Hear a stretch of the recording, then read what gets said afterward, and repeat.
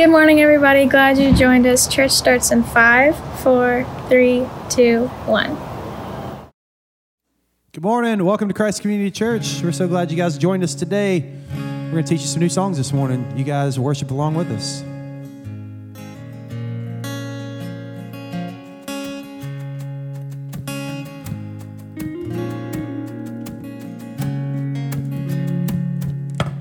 Father of kindness, you have poured out grace. You brought me out of darkness. You have filled me with peace. Giver of mercy, you're my help in time of need. Lord, I can't help but sing. And faithful you are. Faithful forever you will be. Faithful you are.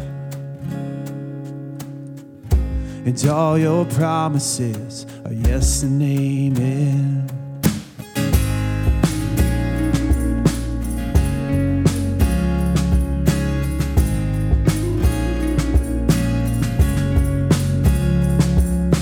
Beautiful Savior, you have brought me near. You pulled me from the ashes. You've broken every curse. And blessed Redeemer, you have set this captive free. Lord, I can't help but sing. Faithful you are. Faithful forever you will be. Faithful you are. And all your promises are yes and amen. And all your promises are yes and amen.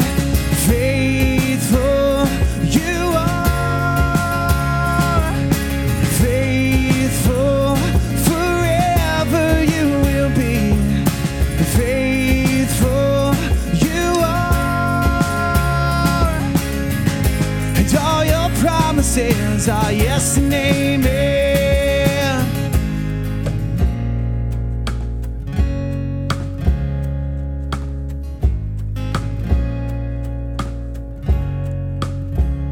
And I will rest in your confidence. My confidence is your faithfulness.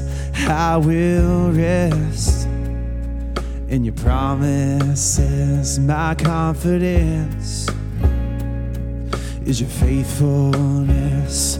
I will rest in your promises. My confidence is your faithfulness. I will rest in your promises. My confidence is your faithfulness. Faithful you are. Faithful forever you will be. Faithful you are. Yes you are.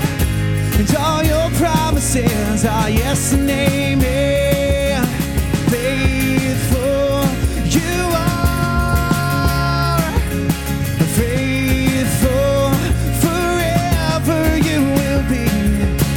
Faithful you are.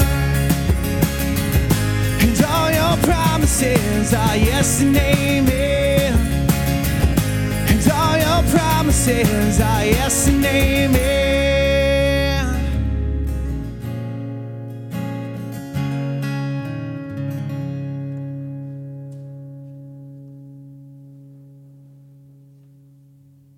Good morning, C3 family.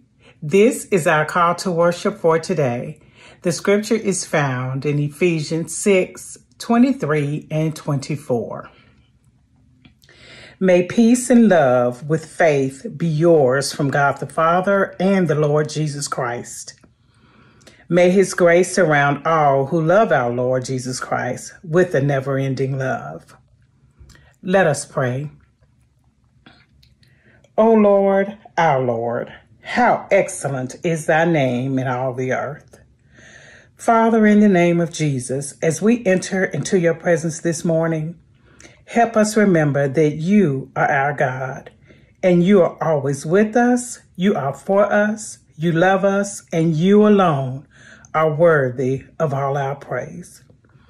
Help us, O God, to lift our voices in adoration to your glorious Son, our Savior. Amen and amen. Thank you, Brenda, for the call to worship this morning. Today, Larry's going to be preaching about God's promises, and that is the reason we picked the first song, and that's the reason we're about to play this song.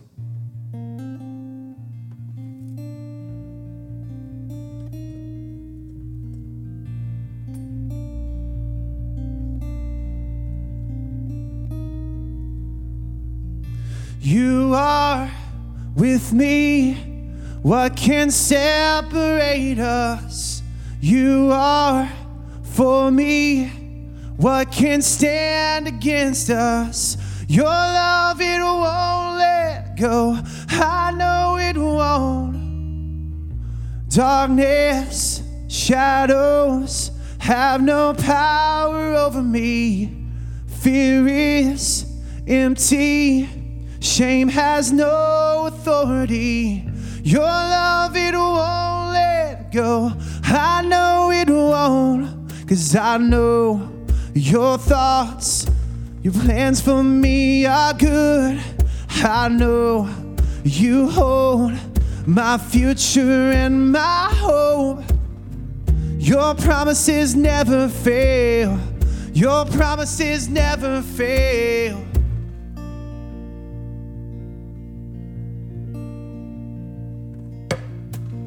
Healing, freedom, as you speak favor over me. Faith is breaking all impossibility. Your name is overcome, your name alone. And I know your thoughts, your plans for me are good. I know you hold my future and my hope. Your promises never fail. Your promises never fail. 'Cause your promises never fail. Your promises never fail.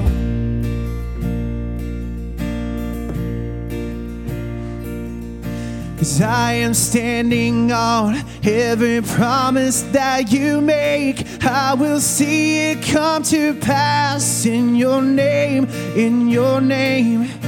Jesus, I will trust every word I hear you say. I will see it come to pass in your name, in your name. And I am standing on every promise that you make. I will see it come to pass in your name, in your name. Jesus, I will trust every word I hear you say. I will see it come to pass in your name, in your name.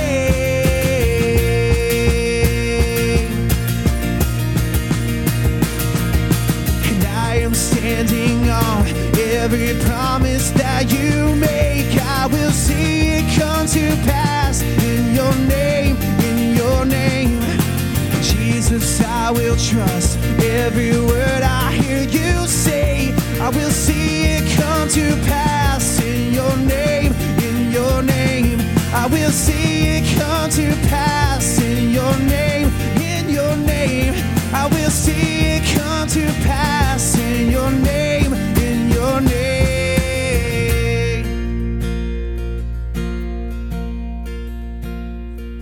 'Cause I know your thoughts, your plans for me are good.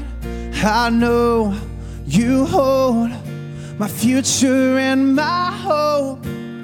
'Cause your promises never fail. Your promises never fail.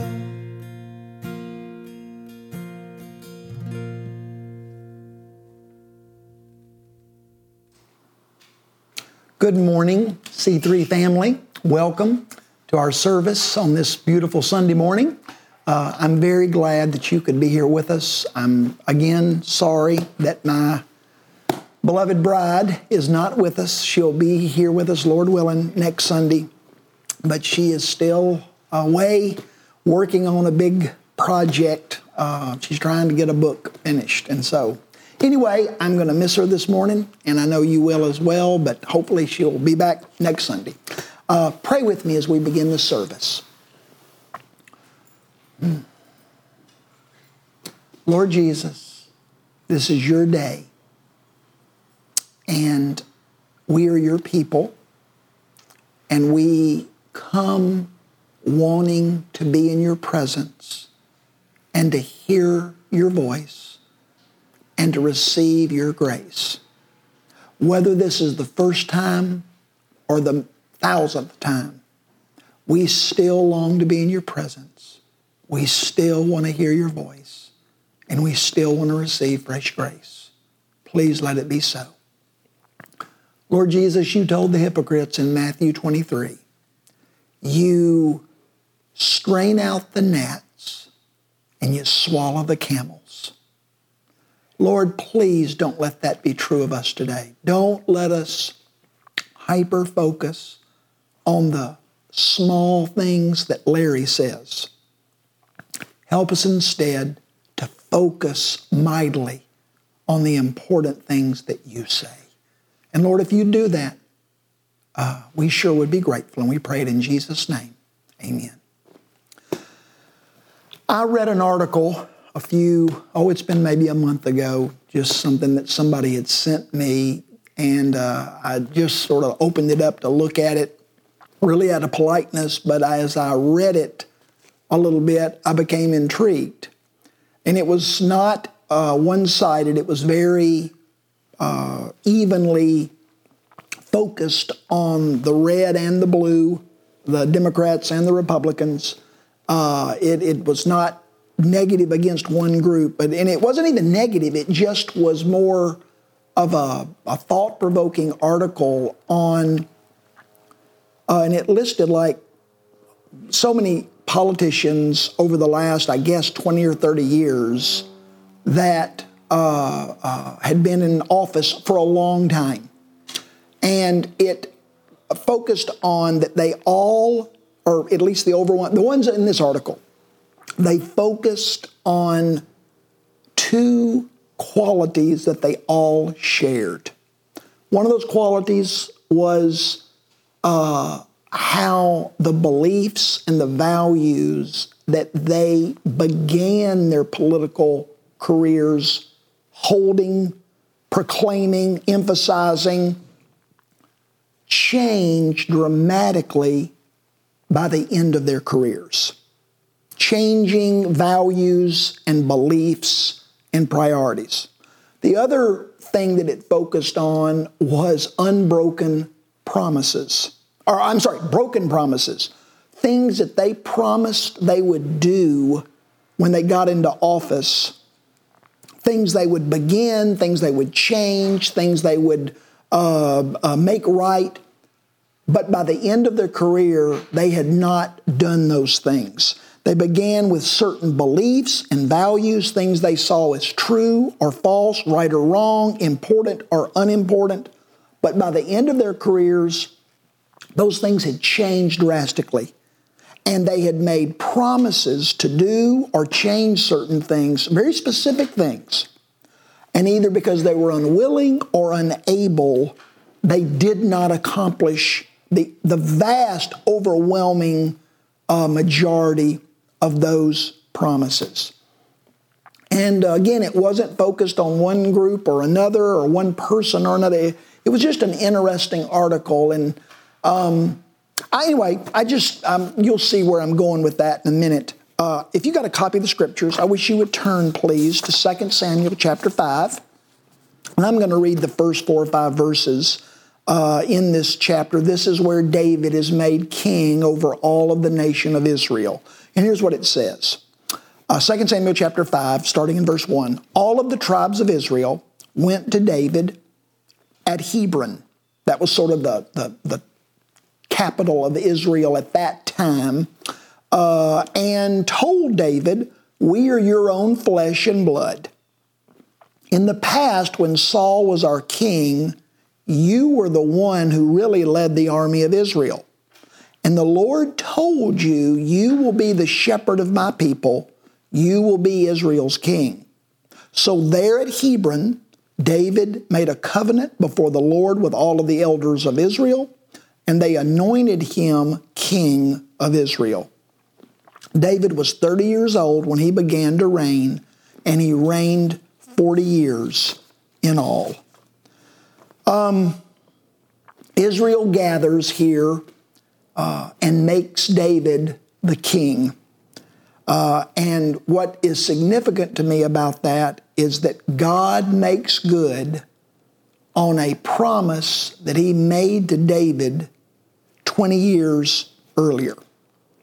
And it just struck me as I was studying that passage a while back about consider how many obstacles and barriers there were to David ever becoming king, to God being able to fulfill that promise. I mean, serious problems, serious obstacles, serious barriers related to David's age. When God made him that promise, he was 10 or 12 years old.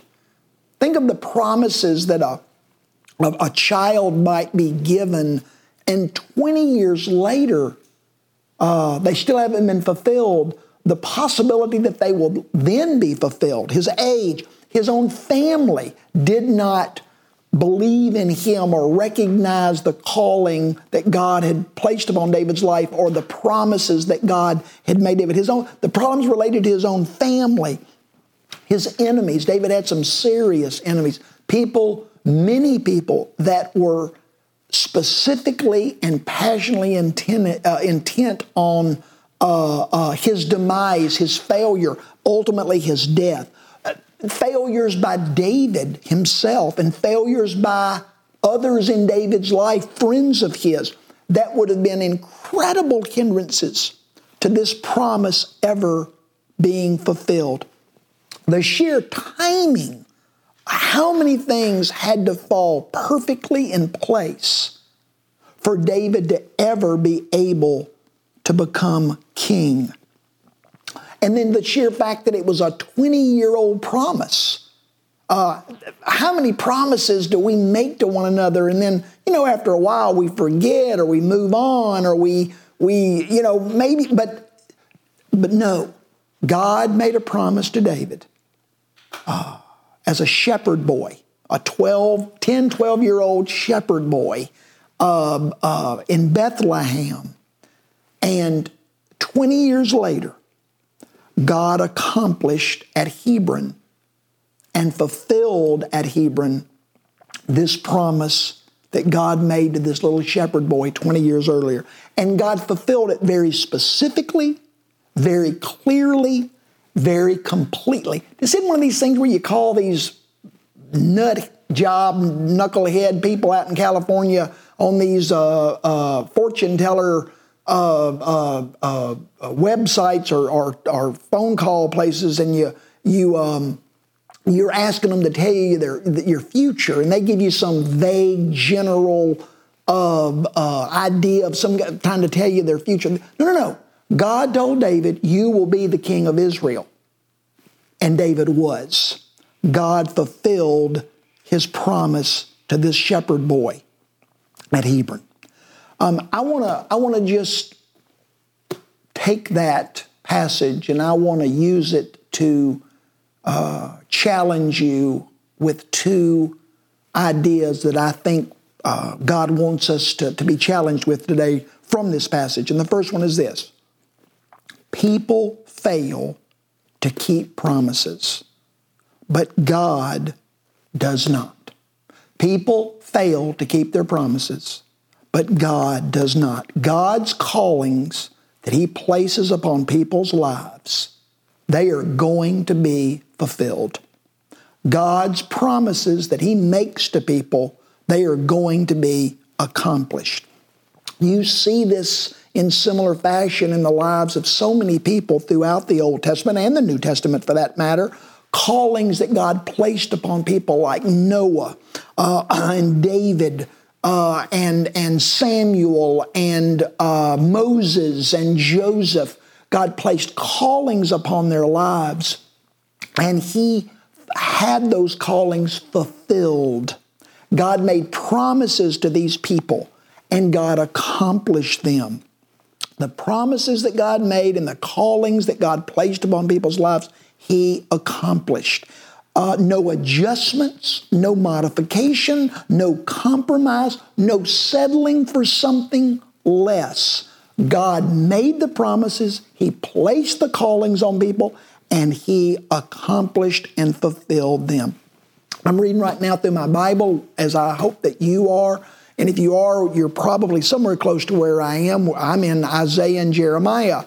And God made these crazy, ridiculous, impossible promises to Isaiah and Jeremiah and to the people of Israel at the time about the leaders of other nations and the nations themselves, leaders like Nebuchadnezzar and Cyrus and Sennacherib, nations like Egypt and Assyria and Babylon and the Persian Empire. And God gave incredibly specific promises, made incredibly specific promises about what these leaders would do and not do, what these nations would do and not do, how these nations would turn out. Incredibly specific things, and every one of them were fulfilled specifically, clearly, and completely. Listen to what the Bible says about God's commitment to keep His promises even when people do not. In Joshua 21, it says, "Not one of all the Lord's good promises to His people failed. Every one was fulfilled." That's specifically talking about Joshua looking back on his life from his childhood when Moses led the people of God out of Israel and led them into the promised land. Now he's an old man. And he's declaring to the people of God, and he's declaring to you and me, I'm telling you, I heard God make hundreds and hundreds of promises to His people. And I am a testimony to the fact that every promise God made, He fulfilled. Solomon said the exact same thing after observing his dad's life. Solomon's a young man now, but he'd watched his dad his entire life, and he had heard hundreds of promises that God had made to his dad. And he said this in 1 Kings 8. Solomon speaking to the people of God, and he says, God gave rest to His people just as He promised. Not one of His good promises has failed. David said in Psalm 33, the counsel of the Lord stands forever. His plans will be accomplished to all generations. Paul said in Romans 3, even if everyone else is a liar, God is true. As the Scriptures declare, Lord, you will be proved right in what you say, and you will always win your case in court. He said in Romans 8, those that God predestined, He called. And those He called, He justified. And those He justified, He glorified. Every time, those that God called, He ultimately glorified. And what He's saying there is, He didn't lose anybody. Those that He originally predestined and called and elected to be in an eternal relationship with Him, every one of them wind up in His presence in heaven forever. Romans 9, Paul says again, God's purposes in electing, in calling, in choosing His children will stand and will be accomplished. And then finally in Romans 11, God says, His gifts and His callings for His people are irrevocable. I just want to challenge you to remember that based upon God's Word, He declares that people will fail to keep their promises, but God will not. Now, the second thing I want you to think about and be challenged with is that people change, but God does not. One of the things that is for certain is that nothing stays the same. Everything changes. And that's true in our own personal lives, in our relationships, in our circumstances, in our world, save one thing. People change, but God does not. What God says, what God values, what God does, how God relates to us, it does not change. The way God spoke and the way God related to Adam is the way He is relating to you and to me today. Nothing has changed. And the same is true for Noah, for Abraham, for Jacob and Joseph, for Moses, for Ruth, for Rahab, for David, for Esther, for Isaiah. Every person that you show me in the Bible, the way God related to them, the way God treated them, the way God, what God said to them, God is doing the exact same thing in His relationship with us. Isaiah 46 says that God sees the end from the beginning. He doesn't change. God gathers no new information to consider. Nothing occurs to God. I had a professor in a college, I guess it was, who used to say, has it ever occurred to you that nothing occurs to God? God's circumstances don't change. God's situation does not change. Listen to what the Bible says about the fact that people change, but God never does. In Hebrews 13, the Bible says, Jesus Christ is the same yesterday, today, and forever. In Malachi 3, God says, I, the Lord, do not change, so you, the descendants of Jacob, are not destroyed. What's God saying there? He's saying, Israel, you are so hard-headed, you are so stubborn, you are such big knuckleheads that if I was somebody that was given to changing how I relate to people, how I see people, what I say to people, if I was one that was given to change, you'd be destroyed. But I made a promise to your great-great-great-great-granddaddy, Abraham.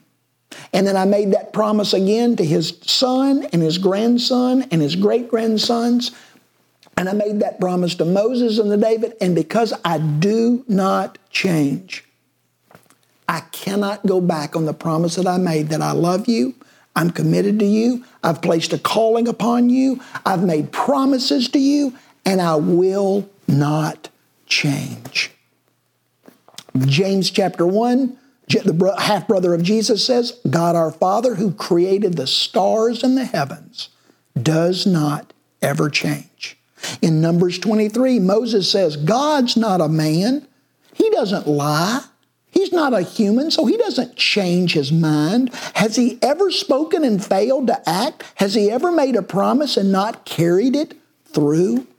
And then finally in Isaiah 40, the great prophet declares, the grass withers and the flowers fall, but the word of our God endures forever.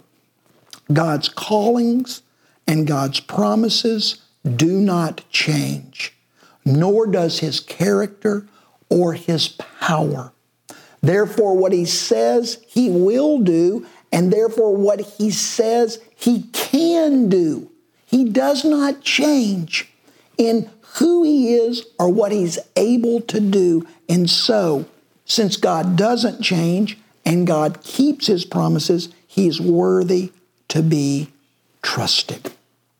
Now, the last few minutes that I've got with you today, I want to give you three things to ponder this afternoon and this evening, if you will, based upon what we've talked about today.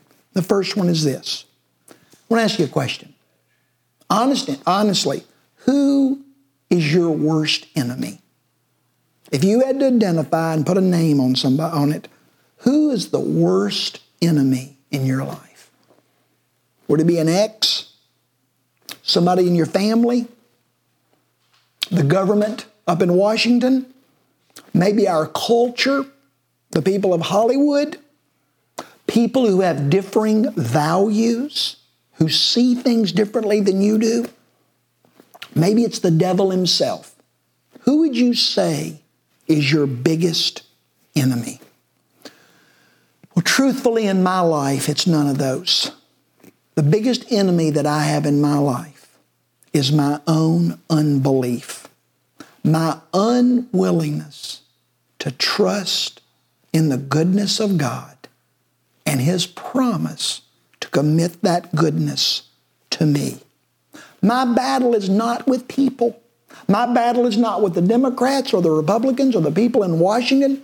My battle is not with people that would see our society very differently than I would. My battle is not with my family members that I have disagreement with. My battle is not with my wife or my children. My battle is not with people, and I've got to learn to stop fighting with them. And I've got to learn to focus my battle, my war against my true and greatest enemy, which is my own unbelief. Because my unbelief, my unwillingness to trust in God's goodness and His promise to commit that goodness to me, it drives and it defines my life. It drives the fact that I get angry, that I get fearful, that I seek control, that I'm selfish.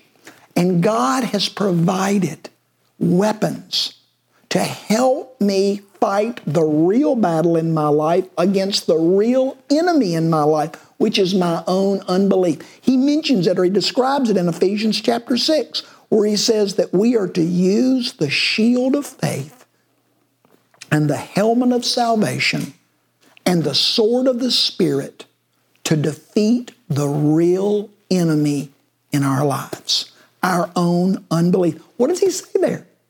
He says, do you want to fight and defeat the real enemy in your life, your unbelief? Use the shield of faith. Use the helmet of salvation and use the sword of the Spirit. Use your confidence, the helmet of salvation. Use your confidence that you have been adopted into God's family, that you are the beneficiary of His love, that God has committed that love to you, not based upon how you live, but on the fact that He has called you into His family. He's chosen you, and He has bestowed upon you the free gift of eternal life. It is a gift that you've been given, not something that you have to earn, not something that you have to keep. It's something that God has placed upon your life, and He's made the promise. Now that you're mine, that which I have begun, I promise I will complete. Secondly, he says, use the shield of faith. Use your faith in what? In the sword of the Spirit, the promises of God, the Word of God. Those are the weapons. My confidence that I belong to God and my faith in what God has said to me. He will not lie. He's not unable to fulfill. He will do what He has promised He would do for me. Those are the weapons that I can use to fight my real enemy. Second thing I want you to think about, God's promises to His Old Testament favorites. I promise you, they are just a foretaste of all that God has planned and promised for you and I. God's promises to His Old Testament favorites are just a foretaste of His promises that He has made to us. The promises He has made to us are more glorious and more grand than anything that He promised to anyone in the Old Testament. We should study those and claim those, but they're just an appetizer, as the promises that a master would make to a servant are wonderful, but they're no comparison to the promises that a husband would make to his bride. Every promise that God made to Abraham, to Moses, to Joshua, to David, to the people of Israel, He will do for us, but even more so.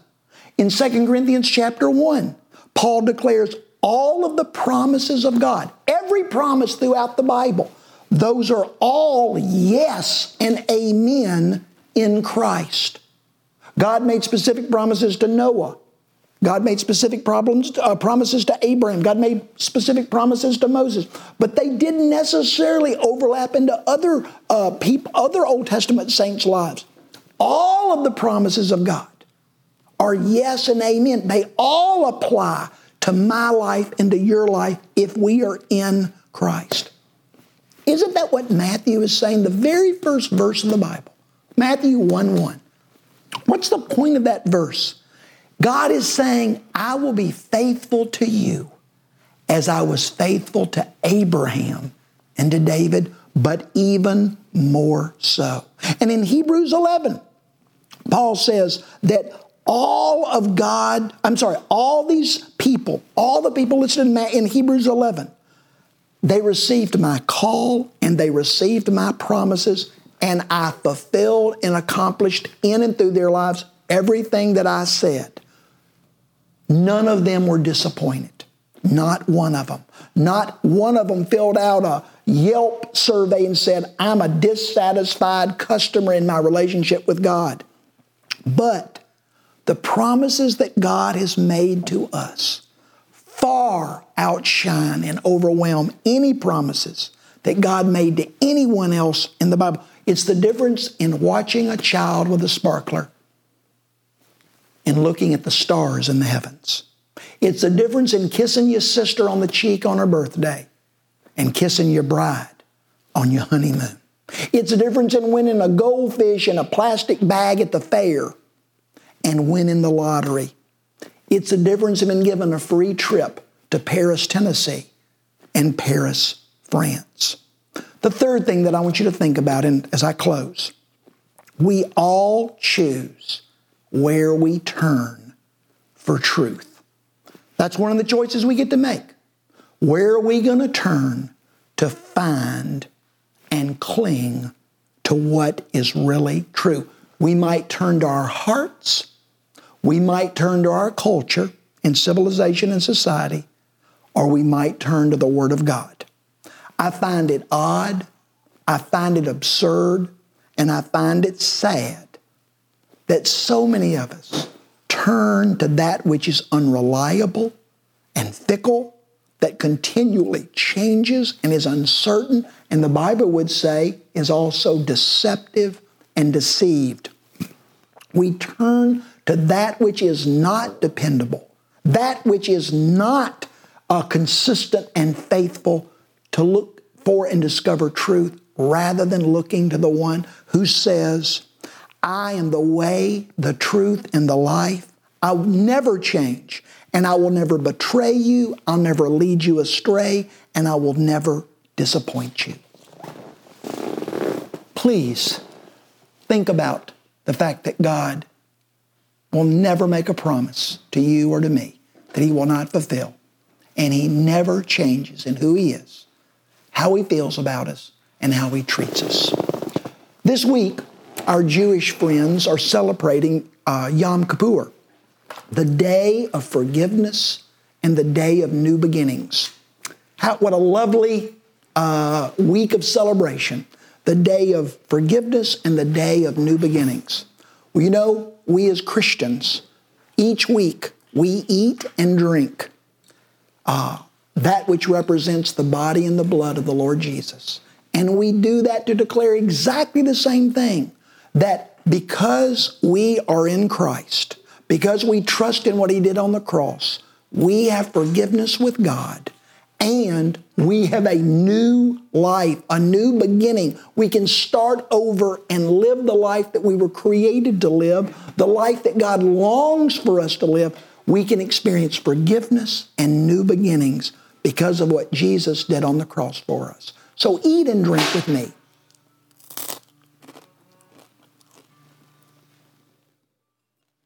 Bless you, bless you, bless you for being with us today. I hope you experience a week of forgiveness and new beginnings. Join us again next week. I look forward to seeing you. Bye-bye.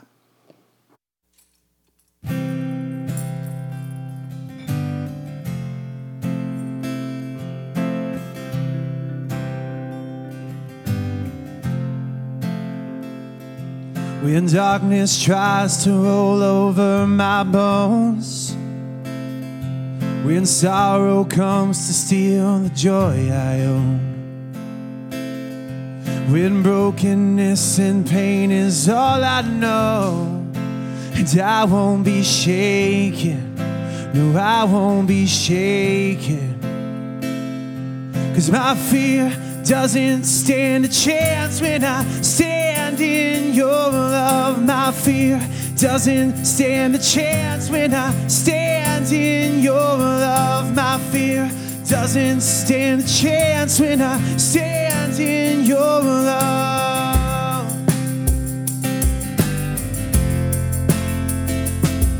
Shame no longer has a place to hide, and I am not a captive to the lies. I'm not afraid to leave my past behind, and I won't be shaken, no, I won't be shaken, 'cause my fear doesn't stand a chance when I stand in your love. My fear doesn't stand a chance when I stand in your love. My fear doesn't stand a chance when I stand in your love.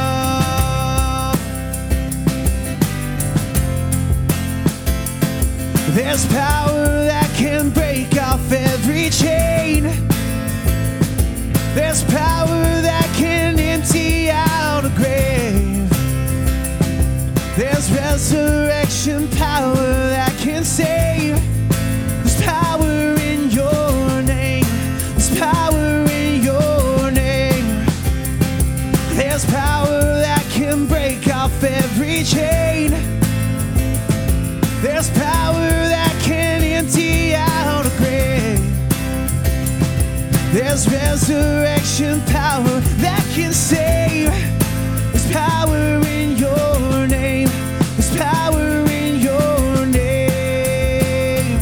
'Cause my fear doesn't stand a chance when I stand in your love. My fear doesn't stand a chance when I stand in your love. My fear doesn't stand a chance when I stand in your love.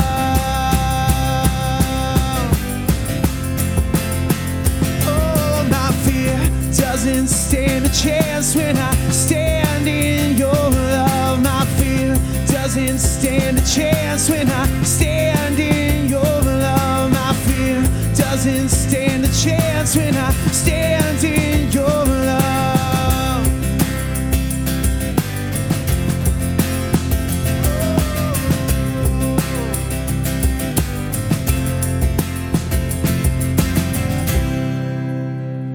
Thanks again for joining us this week. Come back next week, Facebook Live and YouTube Live 10:15. We'll see you guys next week. Y'all have a great week. Thank you.